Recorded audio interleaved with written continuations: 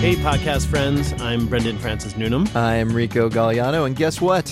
While radio listeners are getting a rerun of the Dinner Party Download this week, today we are treating you to an all-new installment of our occasional series, Dinner for One, featuring a single, almost unedited interview with somebody totally spectacular. One interview. Dinner for one. We're so Get clever. It? See how that works? Geniuses. Today we're going to hear Rico's chat with actor Giancarlo Esposito, who's best known as the quietly murderous drug kingpin Gus Fring in the TV shows Breaking Bad and Better Call Saul. Yes. And we'll get to that in a second, but first, we have to admit we've been a little tired lately. Yes, we've been dealing with some very late nights because we're putting together an epic special show we're going to unleash on you next weekend, and it is called Look Up and Listen. Now, this is a one-off, hour-long audio spectacular we're producing with help from the NEA and the National Park Service, and the idea is for you to listen to it outside under the stars. It is also unlike anything that we've done before. It's a little bit weird. It's fun and weird, and it's full of great guests. And to save us having to explain it to you any further, here's a little preview we put together. Check it out. So I wonder if Einstein used mousse in his hair to keep it standing up on end like that. I mean, I would. Excuse me, are you superstar astrophysicist Neil deGrasse Tyson? I guess I am. Oh, you're the Dinner Party Download guys, right? That's right. Well, pleased to meet you. Welcome. Likewise. Are you talking to a coyote, though? I think it's a wolf. I am. Coyotes are smaller, thank you. And we all default to English in Dr. Tyson's presence.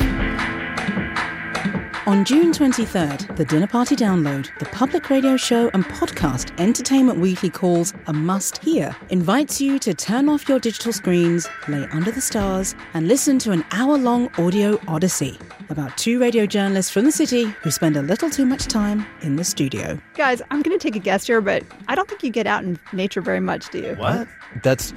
Yes, we do. Yeah. Okay, when do you get out in nature? There's a patio outside the bar that we go to after work on Fridays. Cast into the great outdoors, they get attuned to the natural world with help from magical creatures like rock star Feist. When I'm in nature, somehow I feel susceptible again to being prey.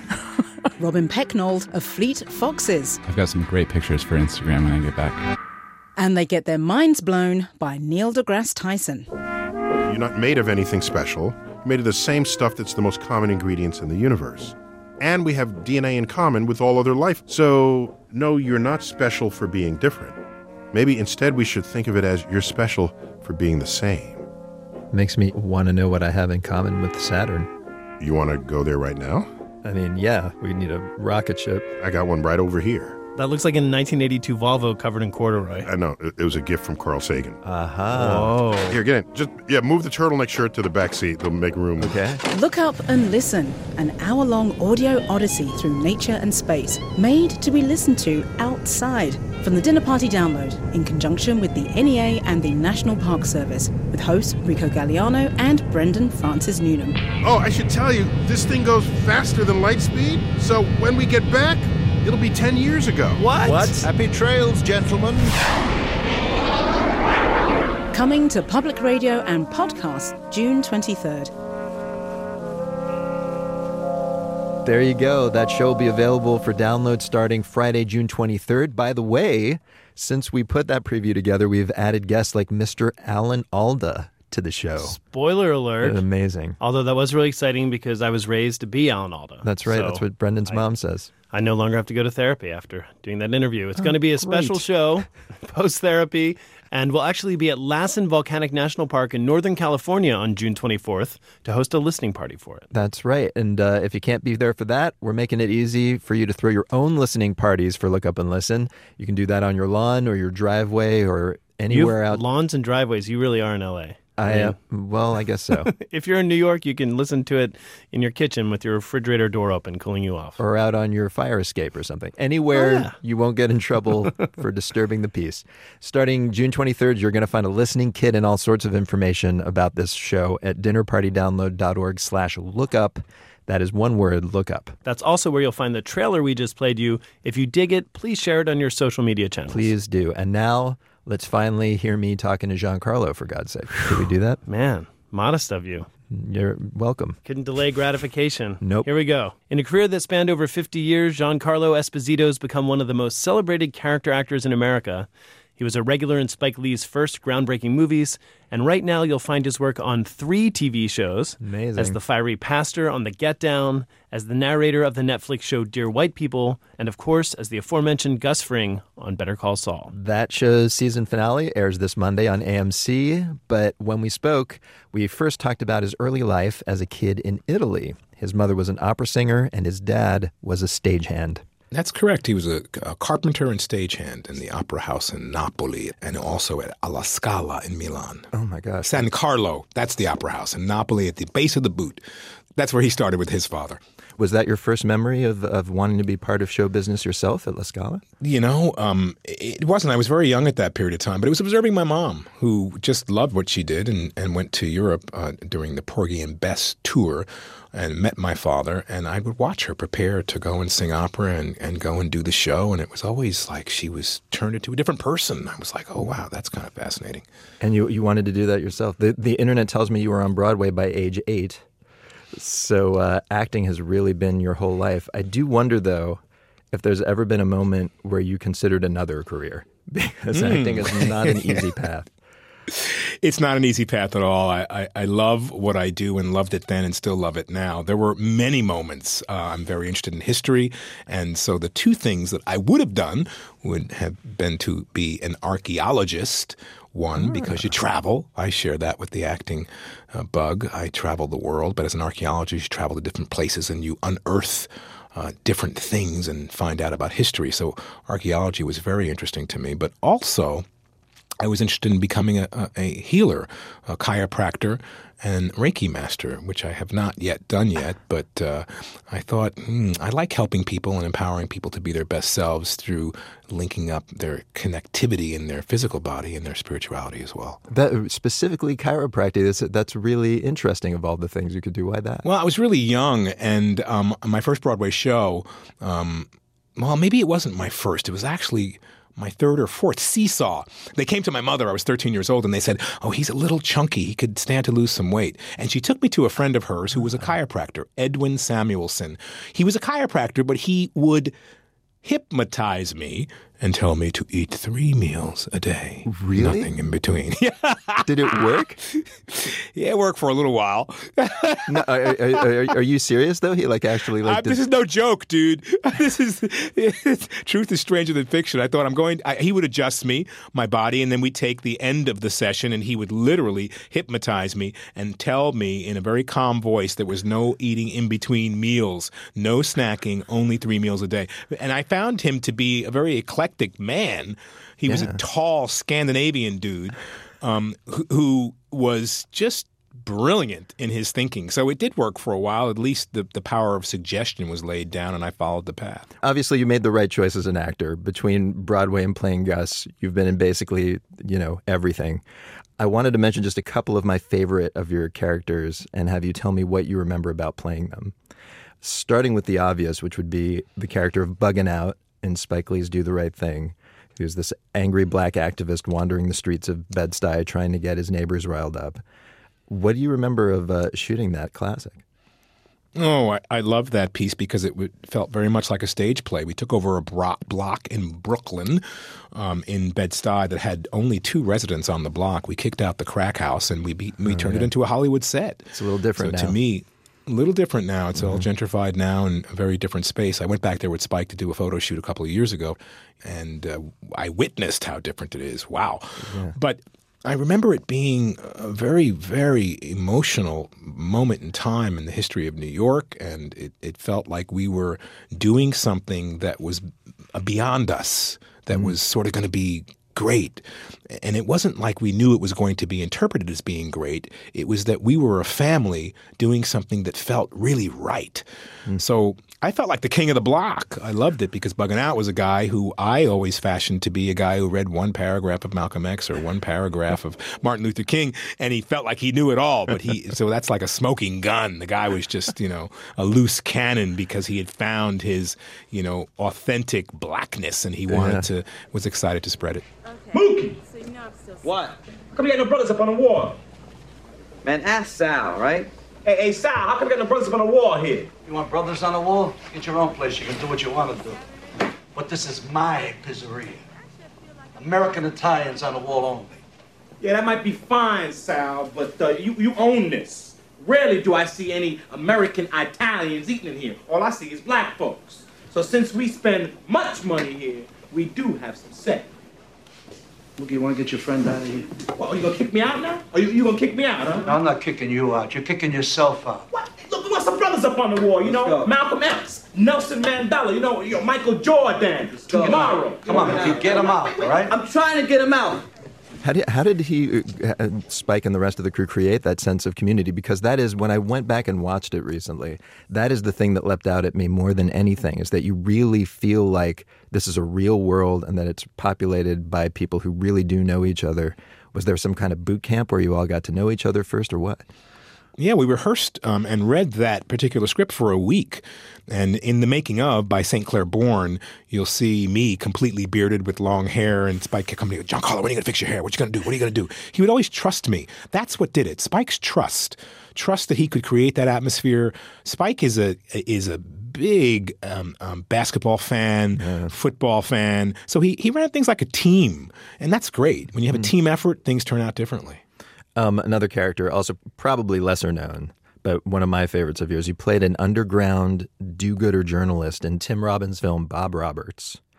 Incredibly prescient political satire, predicted a lot of modern conservative politics in a way. It seems like a lot of your early work, and still some of it, is very politically minded. Was that by choice? Absolutely by choice. I loved Bob Roberts and Tim Robbins' version of what he was foreseeing to be possibly our future. And the character he played was, a cross between David Dukes and George Bush. Yeah. And for me, I played a character I could really relate to, a character based on an actual reporter named Danny Casolaro, who uncovered something called the octopus. And Danny wrote letters to people that he knew saying, if I was ever found dead, and just know I didn't kill myself. Well, Danny is gone, and I don't know as much as I should know about his whole life.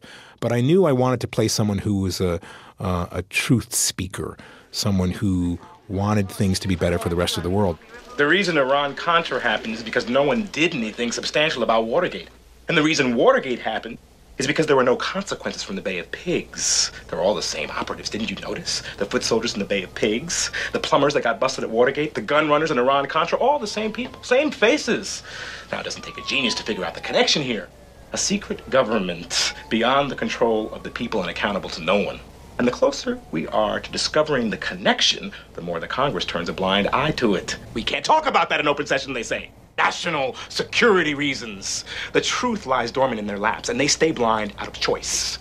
The hurdle for that character, Bugs Raplin, was that he had, cerebral palsy.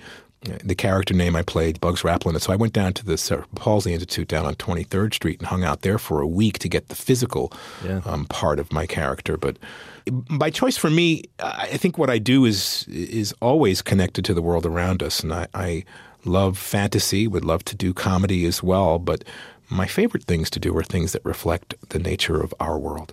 You mentioned his physicality. He had cerebral palsy. That film was shot in my hometown of Pittsburgh, and I actually had a lowly set job on that film. And come on. Yeah, for real. And I remember people who worked with you on that set telling me that you remained in character at all times, to the point that because the character had these physical problems, that you would keep them even between takes. You would walk with a limp. Is that true? Were your kind of method in that way? Absolutely. There's a part of my work that believes that when you're in the moment, in that time on a film set, that's your time to be in process. And that's your time to really lend your whole spirit and energy to the character you're trying to play. And to me, that is channeling. And so I don't know if I'd call it complete method. I guess you could call it that. But channeling to me is to put the attention where it needs to be, when it needs to be there. So that brings me to Gus, though, because here's Gus. This is an intense, kind of a sociopath. He's this composed criminal mastermind. When you're shooting, do you remain Gus when you're not on camera? Like, do you try to stay in that mindset? And if so, what does that do to your life? Yeah, it destroys it. Really? So I've refined my methodology and my method acting, what I borrow from method actors. But I have to answer, yes. I stay very quiet on the set. Because again, in film we shoot a page a day. In television, we shoot 6 or 7 pages a day. Yeah, right. And I don't want anything to get away from me. So that, again, it's my time to cultivate. So I would distance myself on the set from other actors in between takes and walk away and just stay in that posture and position so that when that camera rolled, I could be giving all of my essence to the character I'm trying to create. That sounds like hell for, family and friends for you. Are you taking it off the set with you? Like when you go home at night, are you still Gus? No, I let it down. You have to have a breather moment. Good. You got to have a moment to breathe and go, oh, I'm me just playing a character. I'm not crazy completely, maybe just a little. But so I try to, find the balance. And, you have to talk to people on the set. The makeup artist comes to touch you up and people come to straighten your tie and they touch you without asking. And it's all very, intrusive. Something Gus would not like, I don't think. I don't think he'd like people touching him. Not at all. So as they come toward me, I'm already adjusting my tie and putting my shirt tail back in my pants, so they have to touch me less because I. Interesting. And it puts them off. Yeah, they want to do their job, but I also don't want. We're energy, 90% water, energetic beings. I don't want to take on anyone else's energy. Someone fussing with me talking about how their dog didn't eat their dog food this morning, or they didn't get a chance to take their dog for a walk. I don't want to hear any of that. I want to remain in a place that's open to channeling the character I'm trying to create. And Gus was very specific, and I wanted to be ready at all times. There's something Gus does frequently in the show. He'll be presenting a friendly face to someone. He's seeming like a genial pillar of society. And then he'll turn away, and we see the real Gus. And his face turns to just murderous stone. And it is chilling every damn time. What are you doing physically and mentally to make that switch happen? Because it's like a switch flips on your face and suddenly you're a different guy. I did a movie with Spike Lee and Malcolm X where I played Talmadge Hayer, one of the assassins of Malcolm X. And I remember picking up the doll for this little girl drops a doll in the Audubon Ballroom just before we were about to shoot Malcolm X. And I remember picking up the doll and giving the girl the doll back to her and then turning my face and turning to stone. So that was an inspiration for me to be able to make very quick switches, to allow the audience to see one person and then flip and allow the audience to see the real human being. It goes to something that I speak about sometimes. We wear a lot of masks in our lives. And when we're truly with ourselves, we're different people. And when we're with other people, we're another person.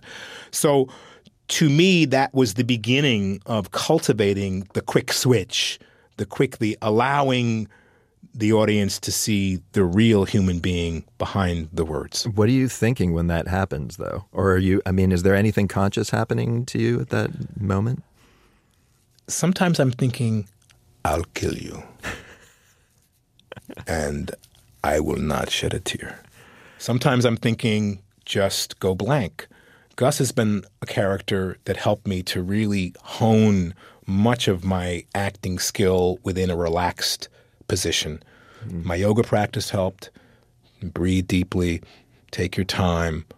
You can't control the dialogue, but you can control when you speak. You can control how you speak. And so that's a very specific thing to do within a scene with scene partners. You say something, they answer. They say something, I wait to answer. It's not in my interest for Hector Salamanca to die at this time. We had a disagreement. He threatened my family. I'm not going to let that go. I can't allow you to kill Hector. You hurt Hector when you robbed that truck. You hurt his business, his pride, quite effectively. And if you were to hurt him in the same manner again, I would not stand in your way. You want me to rob another truck? If you feel so inclined. I'm done with that. Then our business here is finished. I think of the difference in energy level between the characters of Buggin' Out and of Gus. One is in constant motion, the other's completely quiet, totally meticulous, always perfect posture. Which do you prefer to play? Which would you rather do?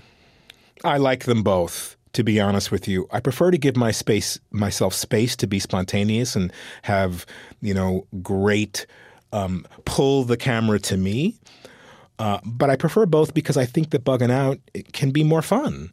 He can be more spontaneous and he can be powerful as well. But he was someone that you didn't always take completely seriously because you realized he didn't quite know what he was doing. I like playing people who are in control. So ultimately, you'd prefer to be in control? It makes sense because I feel like an actor, it's all about like controlling every aspect of your body in ways that maybe one doesn't in real life. Yeah, you have to pay a lot of attention to what every particle of your being is doing at any given moment. I saw Public Enemy, James Cagney, years ago, and the Top movie. of the World, Ma. Yeah, the movie. It's like, Public Enemy was just like phenomenal because the guy didn't care. He didn't give up. Right? And I mentioned this only because that was when I fell in love with the bad guy. The bad guy gets all this attention. Poor guy. You see the guy struggling in his life. Yeah, he's killed people. Yeah, he's murdered people. Yeah, he's just a thug. But he just needs love. Well, that brings up a good point. Is that why we like Gus? Because he does have a backstory, but he is a murderous villain. He's a real frightening person. And yet I think one of the reasons we are compelled by him is because we kind of like him. There's a part of us that wants him to get away with things. Absolutely. In season 4, somewhere in the middle of that season, the audience got wrapped around Gus and they were really hoping that he would win. Why do you think that is? I think it's because, he dealt with his life with utmost integrity. We're in a world now where integrity slides away. We trade on the truth. Gus knows who he is. Gus is a brilliant businessman and an incredible manipulator. And he gets people to do what he wants them to do, either with a smile or without one. And if you don't do that, he takes care of you. This is a guy you can't deny this person. He is going to do what he sets out to do because he has a vision behind it. So those are the reasons why we like him. And he kind of says what he's going to do. Even the people that stand in his way, he kind of will warn them. It's like, don't do that. That's not right. That's exactly right. So in a way, he's an interesting balance of a guy who has a particular moral code and also has an understanding of his own danger and what he would do to protect not only his family of workers, but also to grow the business that he's in. We have 2 questions we ask everyone on the show. The first question is, if we were to meet you at a dinner party, what question should we not ask you? What's the one you're kind of tired of? What was it like to work with Bryan Cranston? That's probably the number one. What was it like? What was it like to be on the set of Breaking Bad? What was it like? Yeah, I was there for weeks and weeks and weeks. There was a number of different things that happened. That's right. I had good times and bad times. That's right. Be specific. All right. So specific questions. And here's our second question, which is, I'm afraid, not super specific. And it's, tell us something we don't know, which can be about anything, yourself or a piece of trivia about the world that would blow our minds. Well, and what comes to me is that broccoli has more vitamin C than orange juice. That's actually pretty good. That's true? Yeah, I wouldn't tell you if it wasn't. And if I'm wrong, correct me publicly. I'll take the heat. Are you squeezing a lot of broccoli juice? Is that part of your acting regimen? I am. I'm vegan now, so I love broccoli. I'll give you another one, food related, so you may hate me. Sure. Okay, so the human animal is the only animal that drinks milk after it's weaned from its mother's breast. Oh, yes. Yes, that is interesting. Why do it is weird, right? What are we doing? We're done.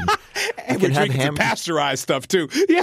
We can have carrots now. We can have all sorts of things that are crunchy. Why are we still sucking on milk? It's ridiculous. Well, I guess it takes us back to where we might want to be. You're not going to touch that, are you? You ain't touching that. I'm not. Don't. Public radio. I can't talk about mother's breast. I thought you guys were irreverent, man. Let's get with it, man. Come on.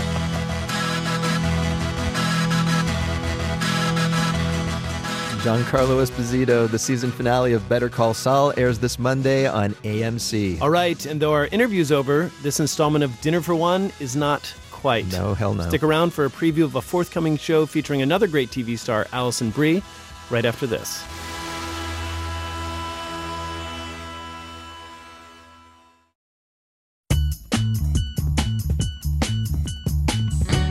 All right, we're back, and as Better Call Saul season comes to an end, a new show season is just beginning, and that show is called Glow. That's an acronym, and it stars Alison Brie. We're not going to tell you what it stands for. No, because you should know. But you may know Alison Brie as Trudy Campbell from Mad Men, or the goody two-shoes Annie on Community. And in Glow, she plays Ruth, an aspiring actress in the 80s who ends up becoming a female wrestler. That's right, Glow stands for Gorgeous Ladies of Wrestling. It's the best. To hear all about that, you're going to have to come back in a couple of weeks when we air my entire interview with Alison.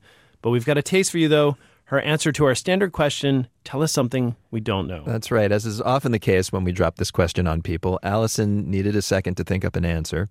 And as is also often the case, that moment was filled with goofiness. So let's hear some of that. Tell us something we don't know. And this can be either something personal about you that you haven't shared in interviews before, or just an interesting fact or piece of trivia about the world. About the world? Like if I just knew something crazy about sea turtles? Sure, yeah. Like the idea being, I think Jessica Chastain, she told us that giraffes sleep standing up, which I still don't know if that's true. That's a good fact. Giraffes are my favorite animal. Okay. I do think that they do sleep standing up because, where are they going to put that neck? They are so weird. They're weird. I mean, no judgment on that being your favorite animal, but thank you. You couldn't really put them anywhere. I think. They're so big. Yeah. Well, I don't want to own them. I just want to appreciate them from afar. I just want them in children's books. In fact, me too. There's no evidence I've seen that they aren't just fictional things in children's books because I live in New York. I've never seen a giraffe. Oh, you've never been to the zoo? They don't have giraffes at the New York Zoo? I don't have kids. Like, I haven't gone to the zoo. I think I'm at a stage in my life. Adults are also allowed at the zoo. I feel like if you're an adult male of a certain age, you're not allowed to go to the zoo by yourself. I don't know. You should take. I think you should go on a date. Go on a date to the zoo. It's a sweet date spot. You also shouldn't go to like the McDonald's playground by yourself. Good. Yes. Good. That's a good call. Or at least those are the terms of my release. This is. I gotta go. There you go, Brendan Francis Noonan scaring away another guest. Alison Brie, you're nuts. Have no fear. I was joking. Don't say things like that. Look, she stuck around long enough to talk about Glow. Okay. And that'll be in a forthcoming episode of our show. So please subscribe to our podcast if you haven't already. All right. We'll wait. And next week, don't forget, is our 1 hour special Look Up and Listen. Information at dinnerpartydownload.org/lookup. Till then, we must inform you our show wouldn't be possible without senior producer Jackson Musker, associate producers Krista Ripple and James Kim, associate digital producer Christina Lopez, intern Emerald Douglas, and our engineer this week, Ben Tolliday. See you next time. Bon appetit. #giraffes are fake.